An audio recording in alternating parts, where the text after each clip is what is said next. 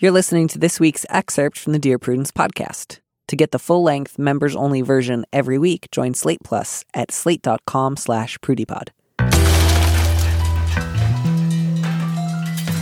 Dear Prudence. Dear Prudence. Dear Prudence. Dear Prudence. Dear Prudence. Dear Prudence. Dear Prudy, do you think that I should contact him again? Help. Help. Thanks. Thanks. Thank you.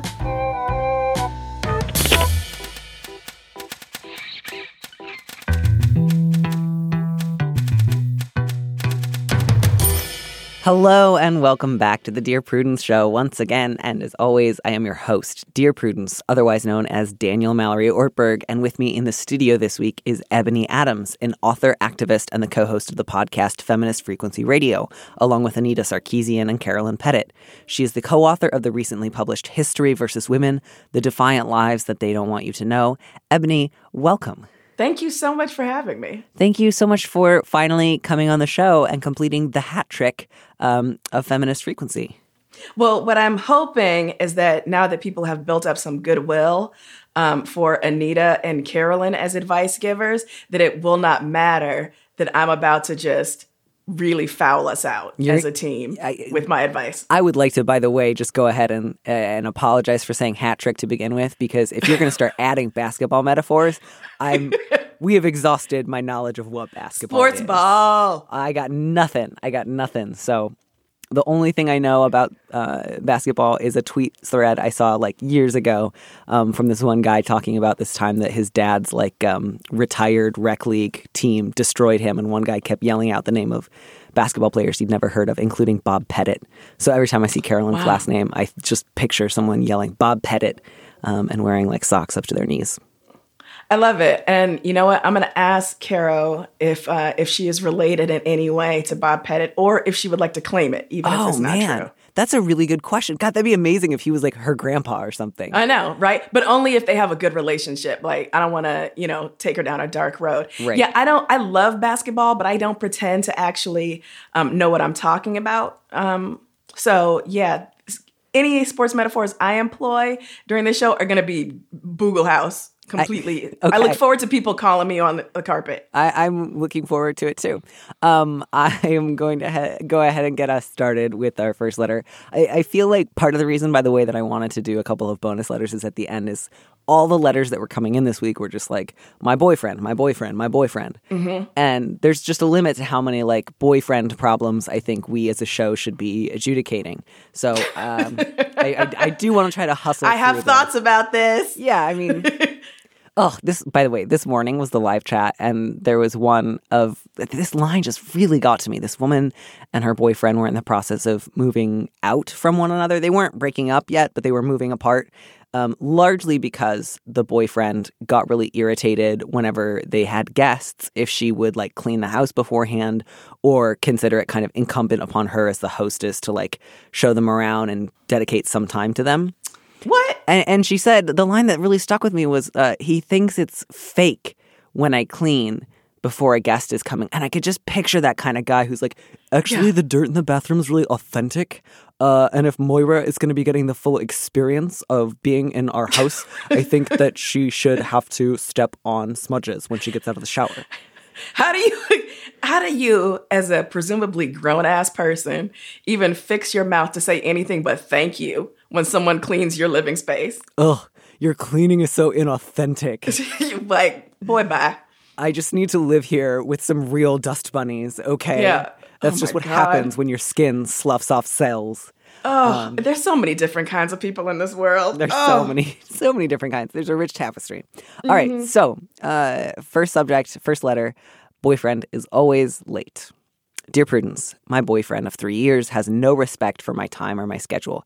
He regularly goes out and expects to be gone for an hour or two at the most, but then will be gone the whole day, having met up with a friend who wanted to chat or remembered another errand he needed to run, and wind up ruining my whole day as I'd planned for him to be home at a certain hour, and he decided to show up 5 hours later than that and claim it was all, quote, completely out of his control. Yesterday was our 3-year anniversary. He had to meet up with one of his bandmates to rehearse for an upcoming show. He told me he'd be gone for 2 hours, 3 at the most. I said that was fine, and I'd make dinner for 8 p.m. so he'd have plenty of time, and we could still have a nice meal together on our anniversary. He texted me at 8 to say he'd be late when I was pulling dinner out of the oven. So I ate alone and made a plate for him that I kept warm in the oven. For the rest of the evening, I cleaned up the kitchen, watched TV alone, and then went to bed. He came in at 11:45 and woke me up to apologize that he missed dinner. Said that he assumed because I didn't respond to his text that I must have fallen asleep at 8 p.m. and that therefore it was okay for him to keep staying out later. He said they'd had a breakthrough and that he had to stay and see it through on our anniversary. I was not impressed and told him so. He accused me of not being supportive of his hobbies, and I accused him of not prioritizing our relationship. He slept on the couch last night and left for work this morning without speaking to me. Am I being unreasonable? This is a constant pattern for him, which I can barely tolerate on a normal day. But our anniversary, I'm thinking this is a price of admission I'm not willing to pay. Do I have grounds to break up with him? Yeah. Yeah. I'm always going to give anyone grounds, right? Like, if you want to break up, those are grounds. You have excellent grounds. Yeah, I am saddened when I hear people say, is it okay that I'm thinking about breaking up with my partner? Is this something that's worth ending the relationship over?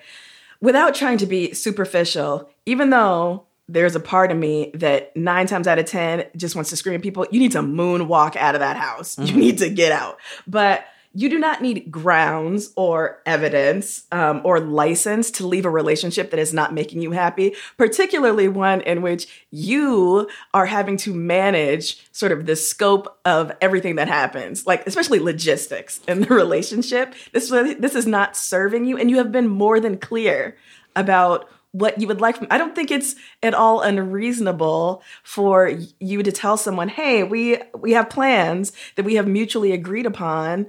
Why is it that you always seem to, you aren't able to prioritize those things or actually come through in the way that you say you're going to be? I mean, fundamentally, this guy is disrespecting you. Yeah.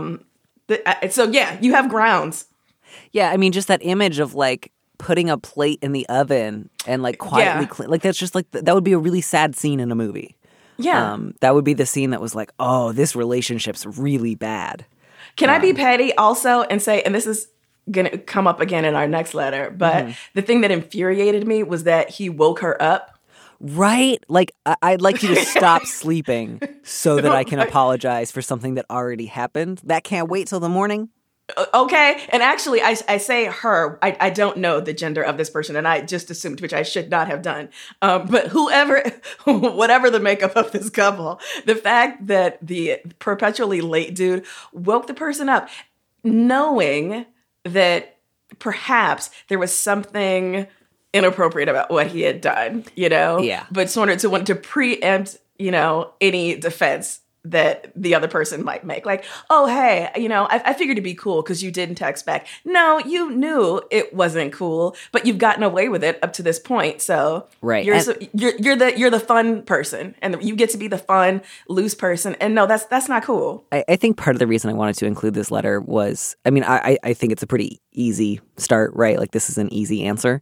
But I think there's also a really good distinction to be drawn here, which is like, the problem isn't exactly like executive function or time management or anything like that, right? Like, lots of people are just anywhere from like they have issues that make executive functioning or time management really, really challenging. And that's a struggle that sometimes requires like therapy, medication, other forms of assistance.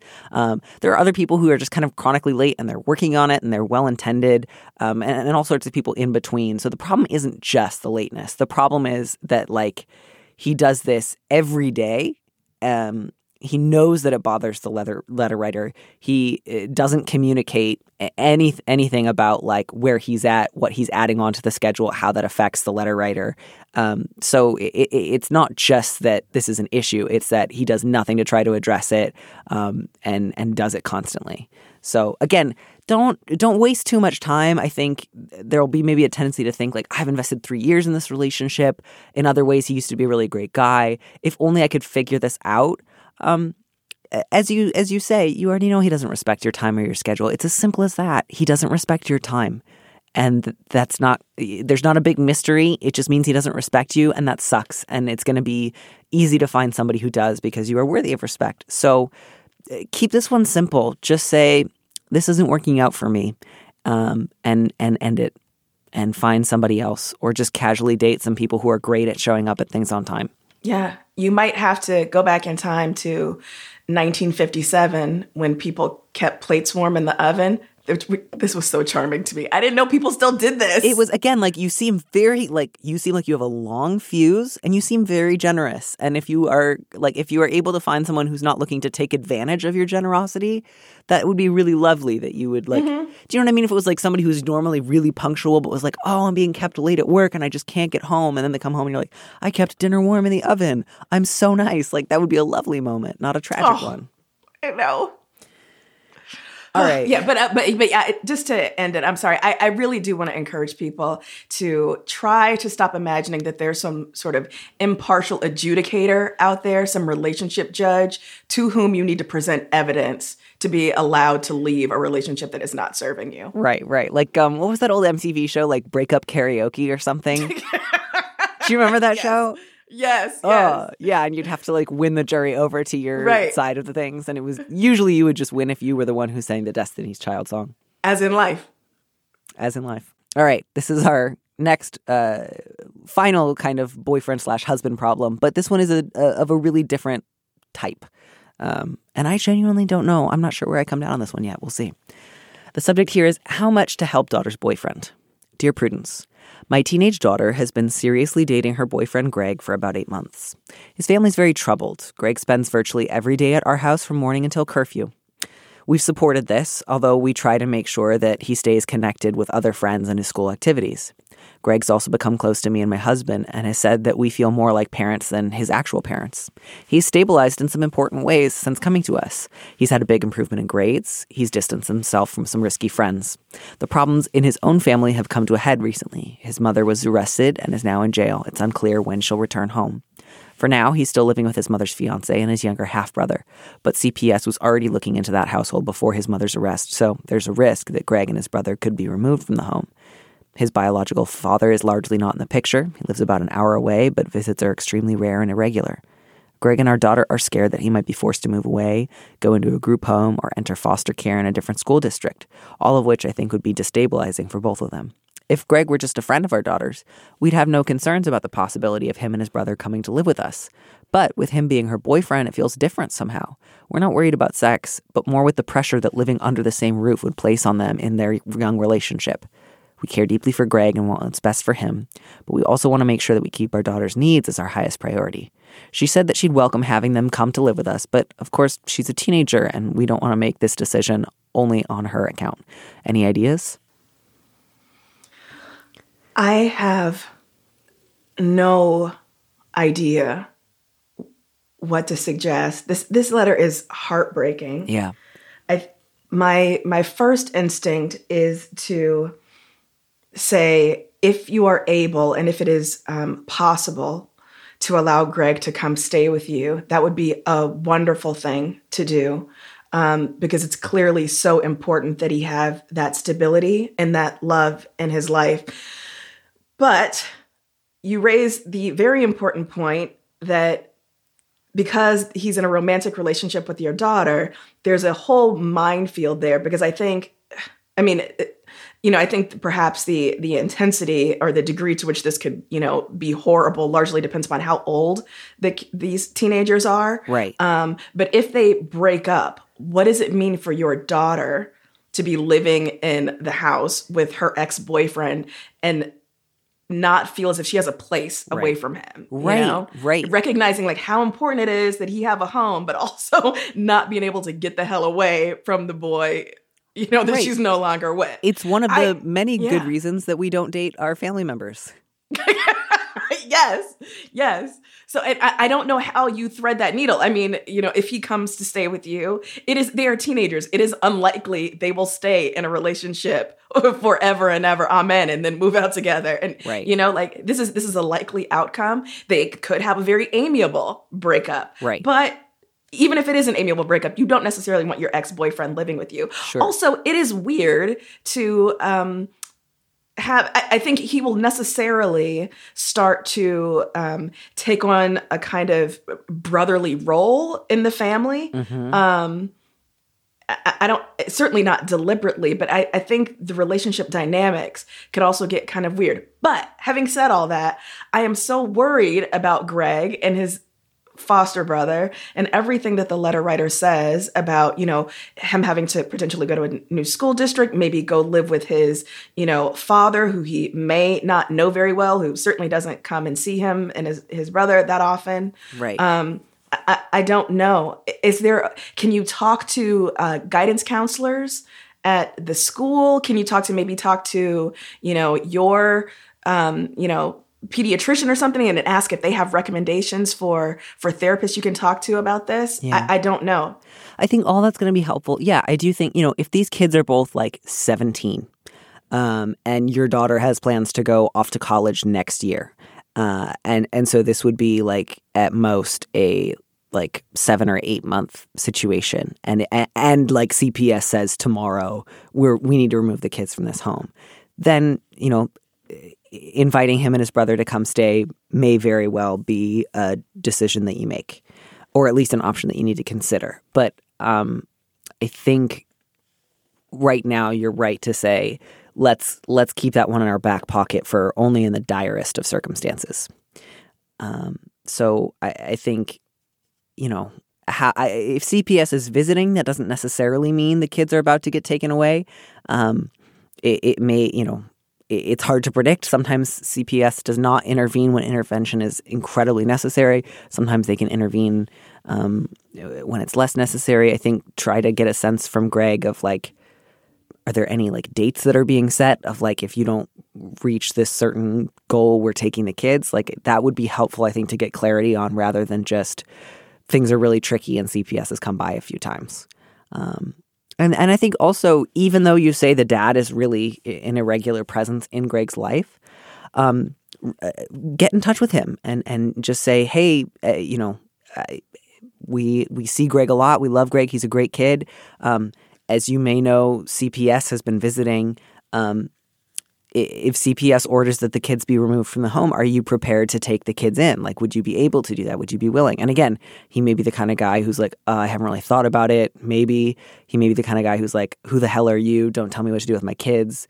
It could go badly, but I think it's worth having that conversation with him, even if he's not a guy that you like or think well of. Treating him at least as a potential resource here will be helpful. Absolutely. And I do think it's important to remember that there is a younger half brother in this situation who hopefully would be with Greg wherever he winds up if he has to leave his current home. Mm-hmm. And also, depending upon what age he is, if Greg, say, is 17 and potentially might be moving out in a year, is he then going to take over custody of his younger sibling? If they are both, not close enough to emancipation, where exactly is the younger brother going to be? Because he's the half brother of Greg. So the father who's absent, is that his father? I don't think it is. There's so much here. There are so many times when I just think I am wildly unqualified. Yeah.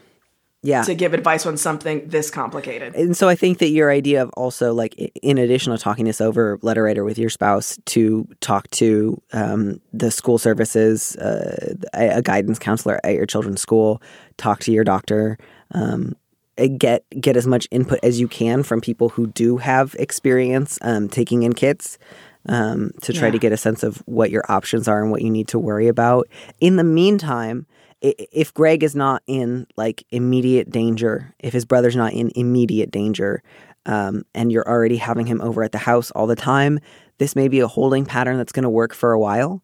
But I think mainly you're right to say, you don't want the fact that this kid's having a really tough time to put unnecessary or undue pressure on your daughter of like, I can't break up with him, I can't in this relationship, because it would, jeopardize his whole life. Like, I'm glad that you are also keeping that in mind, and maybe also think ahead. Yeah, if Greg is close to being 18, would you be able to provide him with like some financial assistance or like co-sign him renting an apartment where he could live with his little brother and like helping out in a way that does not involve putting him under the same roof as your daughter for a long time? Again, if it's a couple of months, maybe that'll work for a little while, but I think long term there needs to be a different plan. Yeah, but oh my gosh, kudos for y'all to being amazing, giving this kid, a place to land. Yeah. So far, that's really wonderful. There's really some amazing great. people out there. Yeah, and I hope that it helps. And I'm really glad that Greg has you in his life. Yeah. All right, this next letter's all you. Subject: Stepdad is ghosting me. Dear Prudence, my stepdad and I were always really close when I was growing up. He raised me from a young age, and we always got along well. But things seem to have fallen apart after my mother died. He moved to a new state, taking my single-digit aged half-brother with him, as well as my mother's ashes, which I've since learned he scattered without informing me. And he remarried to a woman with 2 other children. When he does answer my messages, it's with some excuse about why he hasn't been in contact. Differing politics and fears of upsetting me with his conservative views, busy raising his new stepchildren and my half-brother, etc. I even went so far as to fly myself to his new home state last November, staying with my girlfriend and giving him every opportunity to meet up so that I could at least see him and my brother for Thanksgiving. But he just kept piling up excuse after excuse, even when I offered to handle all transportation and planning. With no contact this most recent Thanksgiving and Christmas soon approaching, should I just give up on ever seeing the man who raised me and my only brother ever again? Oh, God. This is devastating. Yes. Just devastating. My heart is breaking here. I think you have to, if you can, you don't have to. If you can talk to your dad and say, this may not be what you have intended, but this has been the consequence. Our relationship has largely fallen by the wayside, and it's something that hurts me, and I would like to remedy if we can. I would like to have a relationship with you. You are the father that raised me, the father that I know. Can we have a conversation about this? Is there something about maybe kind of residual grieving he may have done, over your mother's death that makes it hard for him to have a relationship with you? I don't know, but I think you can, talk to him if you are able and say, this wounds me, and you may not have intended it, but this is where things are right now. Can we talk about why this has happened and whether we can grow closer again. If he is not interested, and whether he makes that explicit or, talks around the issue, which unfortunately it kind of seems like he is doing, I would still, be very interested in maintaining that relationship with the half-brother, regardless of whatever relationship you are able to have with your father. I think, you push for that relationship with your brother as much as possible. You're clearly an adult, so it's not as if you need a chaperone or need a driver or something to take you places. But I would definitely don't let your brother be a casualty of this, failing relationship with your stepfather if he doesn't have to be. He probably misses you too. Yeah. Yeah. So I think it does sound like the letter writer is in a different state now from the brother. But my guess is even if he's only like 10 or 11 now, he probably, if he doesn't already have his own cell phone, he will soon. And he probably has access to like an email account or some kind of messaging. And so if there's just any way that you can try to keep up a line of communication directly with him, I think that's great and will feel worth doing. And again, as you said, does not rely on your stepfather's blessing in order to do so. But I'm also just so sorry. And I just want to say, like, even if his grief over your mother's death made it such that for some reason it was really difficult for him to stay in touch with you, part of being an adult and a parent means not letting your grief over the loss of a partner torpedo your relationship with your children. Say that. So I'm just really sorry. And I think that's one of those things where just like the pain of being kind of abandoned by a parent, not as a child, but as an adult, has just got to be a special kind of pain. And I hope that he feels deeply ashamed. And I hope that it's the kind of shame that spurs him to change, not the kind of shame that he just sort of wallows in and then shuts the door on because it makes him feel too bad to think about. I hope you can just say to him, like, you're my dad. I've been trying so hard to see you. It's been killing me to think that you were only a part of my life because of my mom, and that now that she's gone, you don't want to see me. I want to see you. If there's any way we can repair this, I want to. Can you tell me where you've been? Like, where's your heart been? Where have you been? And I hope so much he can respond honestly to that. I hope he can apologize. I hope he can try again. And if not, and you need to really protect yourself and like mourn that loss and not open yourself up to more heartbreak by asking again and again, please do that. But I'm just so sorry. That's a horrible loss on top of the loss you've already suffered. Absolutely. And oh my gosh, the fact that your stepdad took your mother's ashes and scattered them without informing you, just the additional pain of that, the way he's shut you out of decisions like that as well. Yeah, I'm just heartbroken for this guy. Yeah.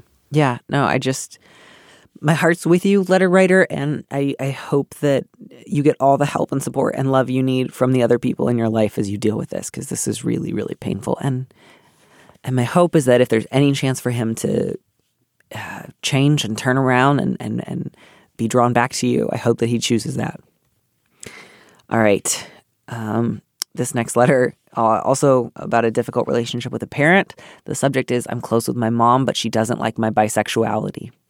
Dear Prudence, I'm a 22-year-old bisexual woman, and I've just started my first ever serious relationship. It happens to be with a woman.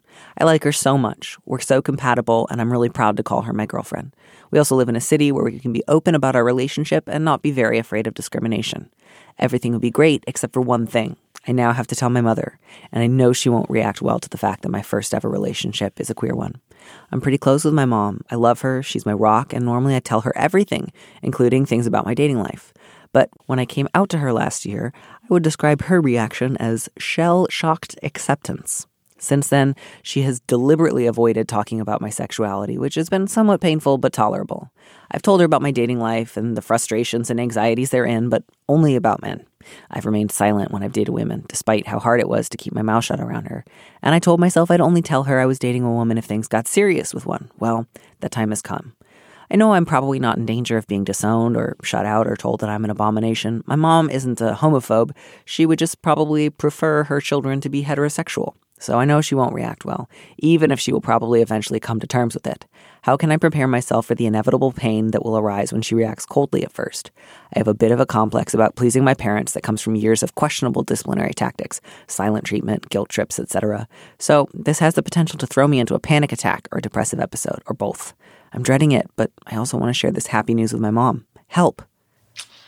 So often when people write in with problems like this, my first instinct is to say, tell your mom to take a long walk off a short pier. But and I still might circle back to that. Sure, always an option. Yep.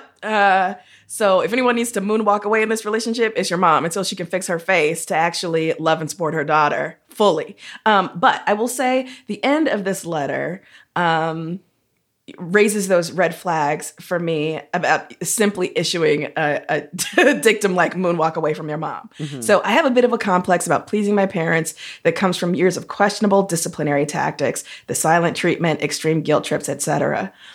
I would encourage you, letter writer, if you are able to seek out a compassionate, supportive therapist to talk about the ways that your parents kind of set you up to be afraid of their reactions and feel as if you need to manage their emotions and their reactions to things. The silent treatment and guilt trips are horrifically effective, but they are inexcusable ways to raise an inexcusable way to treat anyone, but especially treat a child.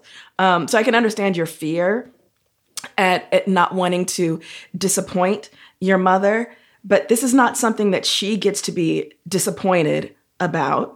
You are allowed to, and you should be able to celebrate, this new relationship that you are so happy with. I hope that you have people around you who are just as happy for you, and as they should be, that you get to experience this kind of wild joy of, being with someone that you like so much. And I don't ever want you to have to hide that, especially from someone who is important to you, like your mom. but you don't have to worry. You are not responsible for her emotions and her reactions. And she does not get to put that on you. Yeah, I think I have two feelings about this. One of which is it can be really hard when you have parents who are tricky, but not so awful that it's like, oh, who cares what they think, you know? When it's like, they're often great, but they also have some bad habits, and sometimes they're a little withholding, or sometimes the way that they express disapproval is really tricky, and since it's delivered a little passively, it's hard to kind of call out for what it is, and I have a lot of sympathy for that. That can be really hard. And the other thing is, you're 22, you're fairly young. I think you're just starting to kind of understand ways in which your mom treated you growing up was in fact not okay. And the kind of real intense closeness that you guys have right now that it feels like, at least for you, like it's very constricting and painful. And it has to kind of come at the expense of you editing yourself for things that you know she wants to hear is not, in fact, super closeness. It's compliance. So that can be sometimes easy to confuse one for the other, especially if growing up you were told that compliance was the same thing as closeness. And so there's this thought of like, oh, I'm really close with my mom, except for this one thing. But it's like, are you close with your mom if she has so effectively communicated to you that your bisexuality and any experience that you have with women is like, oh, not bad. Of course it's not bad. There's nothing wrong with it. Right. But like she will so effectively communicate her chilliness and her lack of excitement that you will closet yourself without her having to do anything. Like, yeah, I would say that you and your mom are maybe not super close. And that doesn't mean you can't be. That doesn't mean she's a monster. But I think it does mean that closeness is going to look very different as your life goes on, regardless of who you date, because it's going to be really important for you to not let your happiness rest on whether or not your mom gives you her full approval. Right. So I think you have a couple of options here. Kind of a low impact one, especially given that you already had the coming out conversation. If you're mostly just concerned about avoiding a really like difficult conversation right now that might kind of send you into a bit of a panic spiral, you can just update her in a call or even a text and say, oh, by the way, Mom, I'm dating someone. Her name is whatever her name is, and it's fantastic, and I'm having a fabulous time. Hope you're having a great day. It can be just a very quick briefing. Yeah. The part of me that is, feels like angry on people's behalf, even though that's not required of me. Like I don't know where this proxy mama bear thing has come out, but it makes me, I'm so angry for this person. And I am so glad you brought up this, the truth that compliance does not equal closeness. That, in fact, it is because you have been compliant, which is hard not to do when you're a child, when you're someone's child. Yeah. And she's still young. She's only 22. But yeah, if you are only able to be close with your mother because you have never colored outside of the lines, then that isn't true closeness. And yeah, that's why I return to this notion that it would be great if you could, speak to someone about your relationship with your mother, because I think they might help you understand a bit more about the dynamics at play in your relationship and free you from this notion that if you only behave well enough, if you only keep certain things hidden, things never will be hard with your mother. That's not an authentic relationship that will be able to sustain you going forward. Yeah. And I think my guess is, as much as you might hope that, well, maybe I won't have to tell her, or if I do, it'll be so serious, she'll see how happy I am and how important it is to me, and she'll have to come around. For her part, she may very well be thinking, if I'm quietly disapproving enough, my daughter will stop caring so much about this whole infatuation with girls thing and just let it go. So I think, if it's me, I think one good strategy is to just do the chipper constant updates, not like every 5 minutes, but to be a little pointed about it and just kind of like as much as you would talk about anything else with your mom, start talking to her about your girlfriend, and kind of don't leave a lot of room. Like, don't approach it like, Mom, I have something to tell you. I know you're probably not going to like it.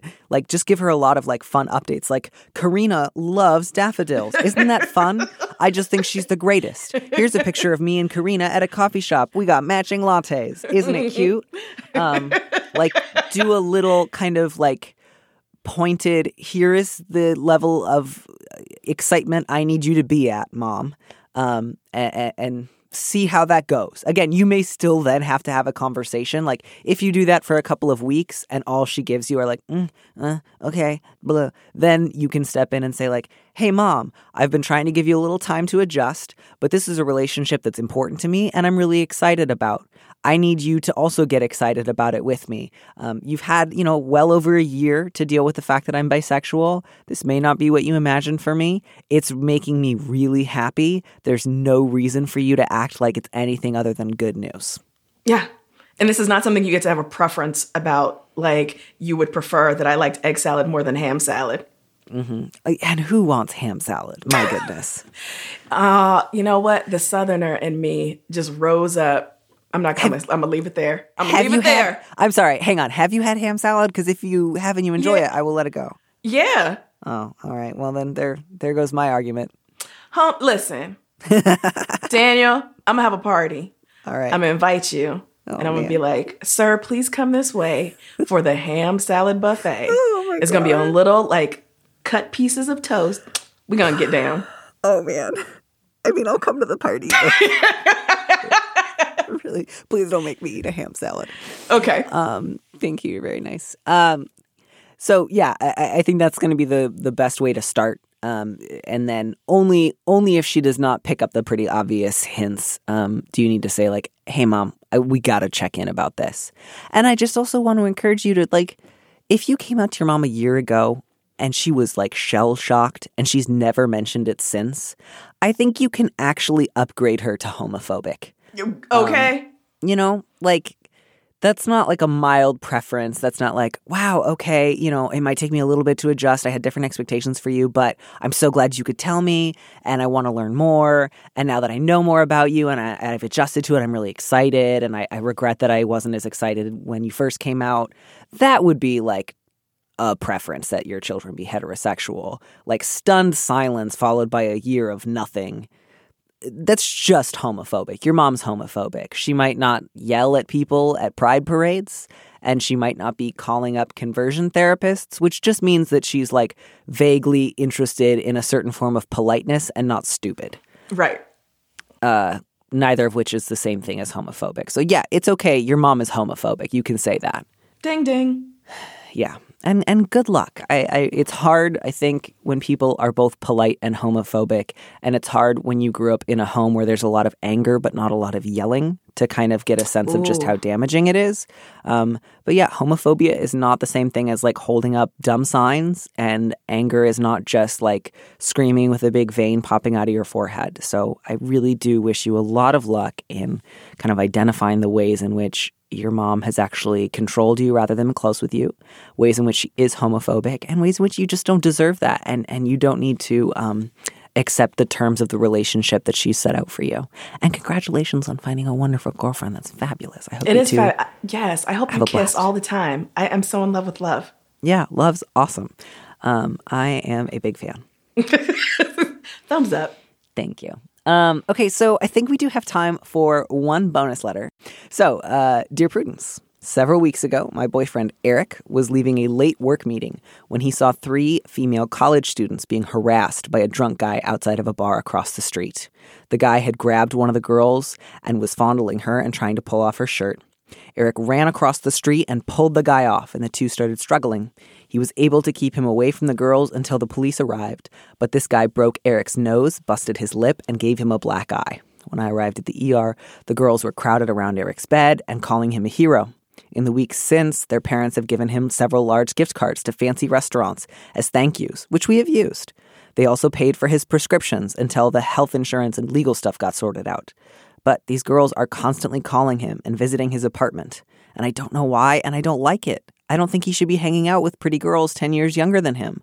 I confronted Eric about it and said that he thinks they only feel safe around him. But really, I'm jealous about the attention they're giving him and the fact that it wasn't me he was protecting. What should I do? Oh my gosh. Boy, oh boy. I gotta say, this is a new kind of boyfriend problem, you know? Yeah. This is not the there is a standard. lot This is not the standard, happening. like, he forgot our birthday because he was looking at a guitar. I'm not going to lie. I was hoping for something even more outrageously superheroic, which is not to denigrate what this guy has done. Sure, which it's is great. Amazing. Yeah. But I was expecting something involved with a costume, at least. So I'm going to roll back my disappointment on that level and say, I'm going to be honest, I too would be confused and maybe unsettled a bit. I'm not clear exactly when this act of heroism, like how far back it happened, but depending upon how much time has elapsed, I might be a little bit unsettled if the people he helped continued to seek him out and come to his place. Are they coming in a group? Are they coming separately? How old were these girls? I have so many questions. I mean, it sounds like they were college age, so somewhere in the Okay. 18 to 22 range, and it sounds like Eric is late 20s, early 30s. Yeah, so I understand the gratitude on the part of the parents and the girls themselves. I think that's only natural. But yeah, this is a tricky one because you are recognizing that you're having some ugly feelings about these young women that you sense are perhaps not right. But I do wonder, like, how often are these people going to be meeting at his place and just hanging out? Yeah, I mean, my sympathy here for the 3 college students in question is real high. You know, that sounds like a very traumatizing and terrifying attack. I imagine that they are quite traumatized, and they're pretty young. So I fully get that they're not going to necessarily think we should limit our time around this 30-something guy. He should not necessarily become our best friend.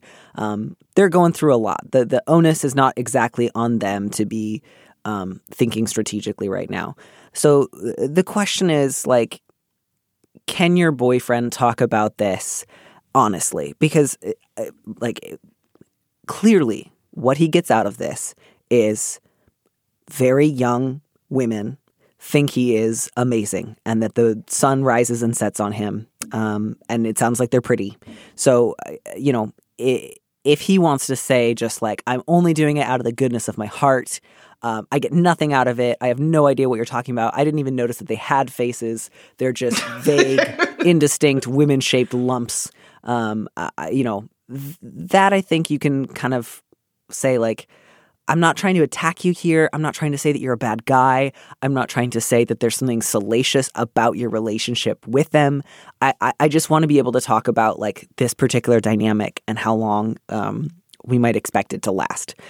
Because I just think he needs to be able to say, like, and without shame, like, it doesn't make him a bad person. He's not, like, trying to date them. He's not trying to cheat on you with them. I don't think that he is trying to do any of those things. I think he just genuinely really enjoys the ego boost and is not especially interested in setting up boundaries. And he's not really thinking in the long term what's going to be actually good for them or him. Like, of course they're going to, like, you're going to have a special kind of relationship with a guy who saved your life. I'm not saying that he should just, like, screen all their calls. But yeah, as you say, there do need to be, in the coming weeks, some limits on how many gifts he accepts from their parents, how often he makes plans to spend time with them, and how often he prioritizes being available for their, like, sudden, spontaneous drop-bys.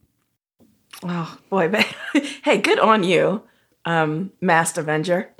Yeah. I mean, like, that's great stuff, but you also need to start, like, acknowledging that real life is real life, and yeah, and that you're not going to get a Marvel show out of this. So yeah, and this is not necessarily the grounds for a lifelong friendship. Like, they are still college-age girls. There's the standard rules kind of still apply of, like, is it great to spend the majority of your social time with college-age girls if you are a guy in your 30s?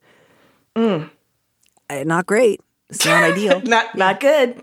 And you know, letter writer, I think it will be really good for you to say, like, one of the things I want to be honest about with you, and this is not a feeling that I'm proud of, but I find myself feeling jealous that I was not the object of your protective strength. And hopefully if you two can both be honest with each other, and it's not about like trying to get one person to do or admit to something else, but to just kind of like talk through what's hard, what's difficult about this. You can just say like, I know this is petty. I know it's like impossible.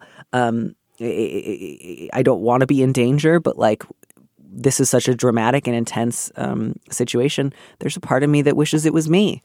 And hopefully if you guys are in a place where you can talk to each other, he can hear that and appreciate that for what it is, like an attempt at being emotionally honest. And he can hear you and say like, I hear that. And you guys can maybe just like set aside some time to go out to dinner somewhere that you both pay for, where your phones are off, like where your phones are off, and to just say like, I'm not accusing you of having like designs on these girls.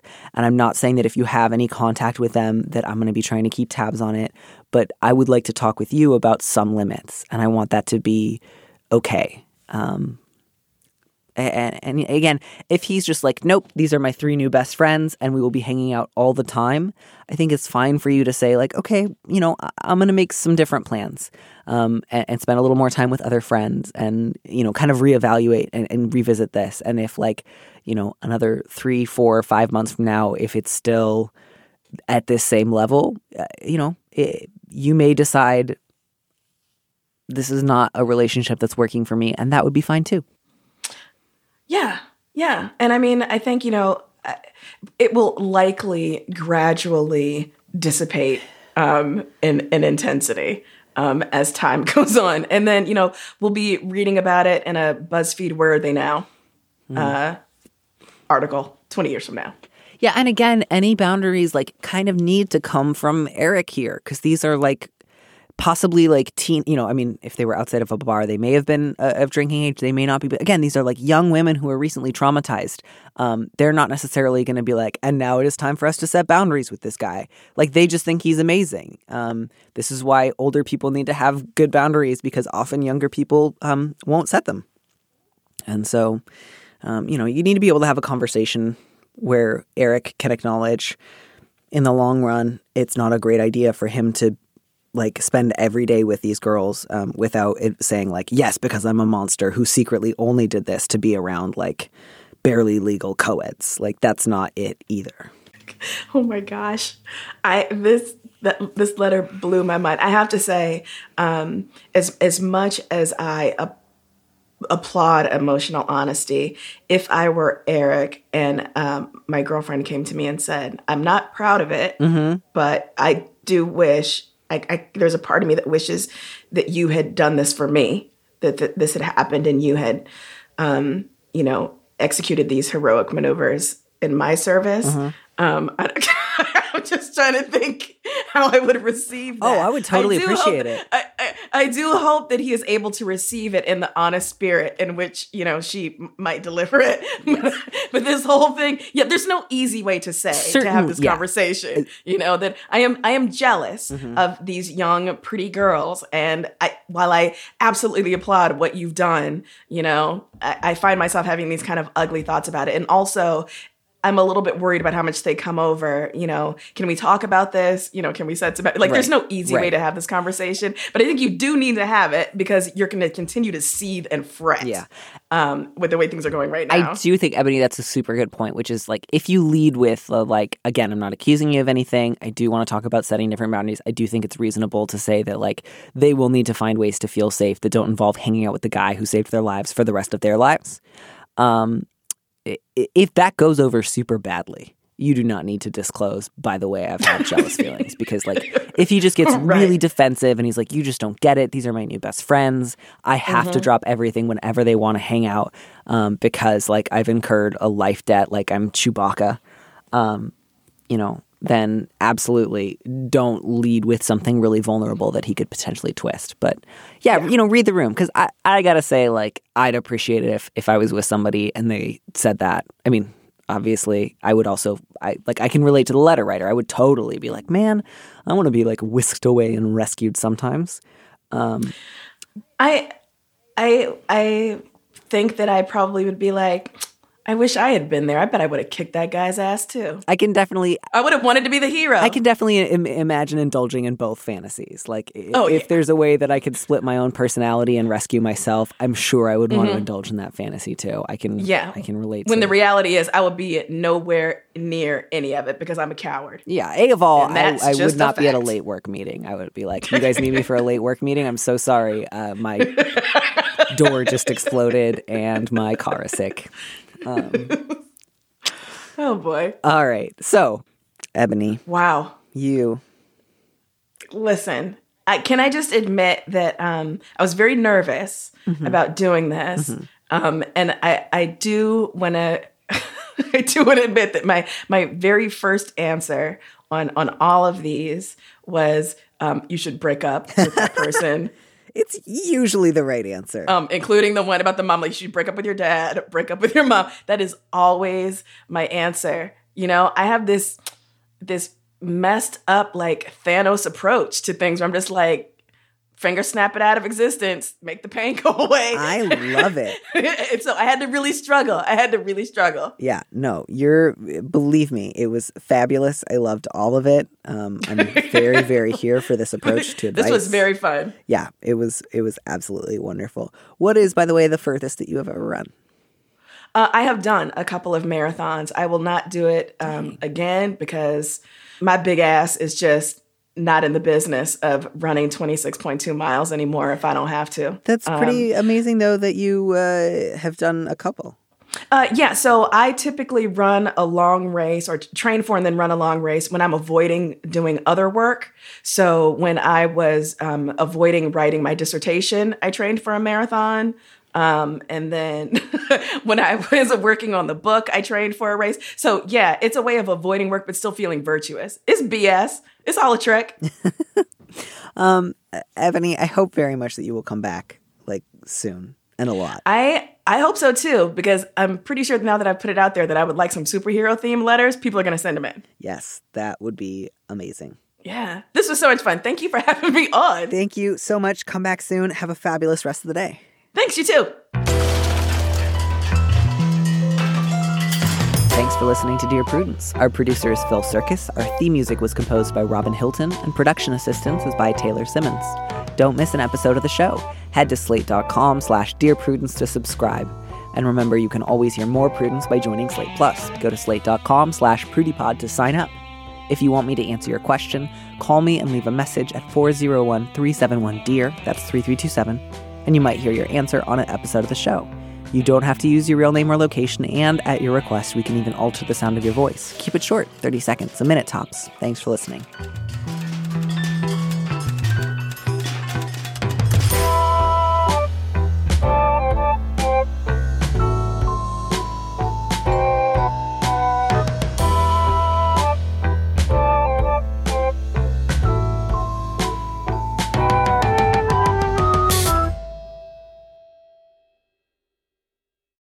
Hey, Drew Scott here, and I'm Jonathan Scott, reminding you that life's better with a home policy from American Family Insurance. They can help you get just the right protection at just the right price and help you save when you bundle home and auto. Kind of like Goldilocks and the Three Bears. It'll be just right for you. We love a custom build. American Family Insurance. Insure carefully, dream fearlessly. Get a quote and find an agent at amfam.com. Products not available in every state. Visit amfam.com to learn how discounts may apply to you. American Family Mutual Insurance Company SI and its operating company 6000 American Parkway, Madison, Wisconsin.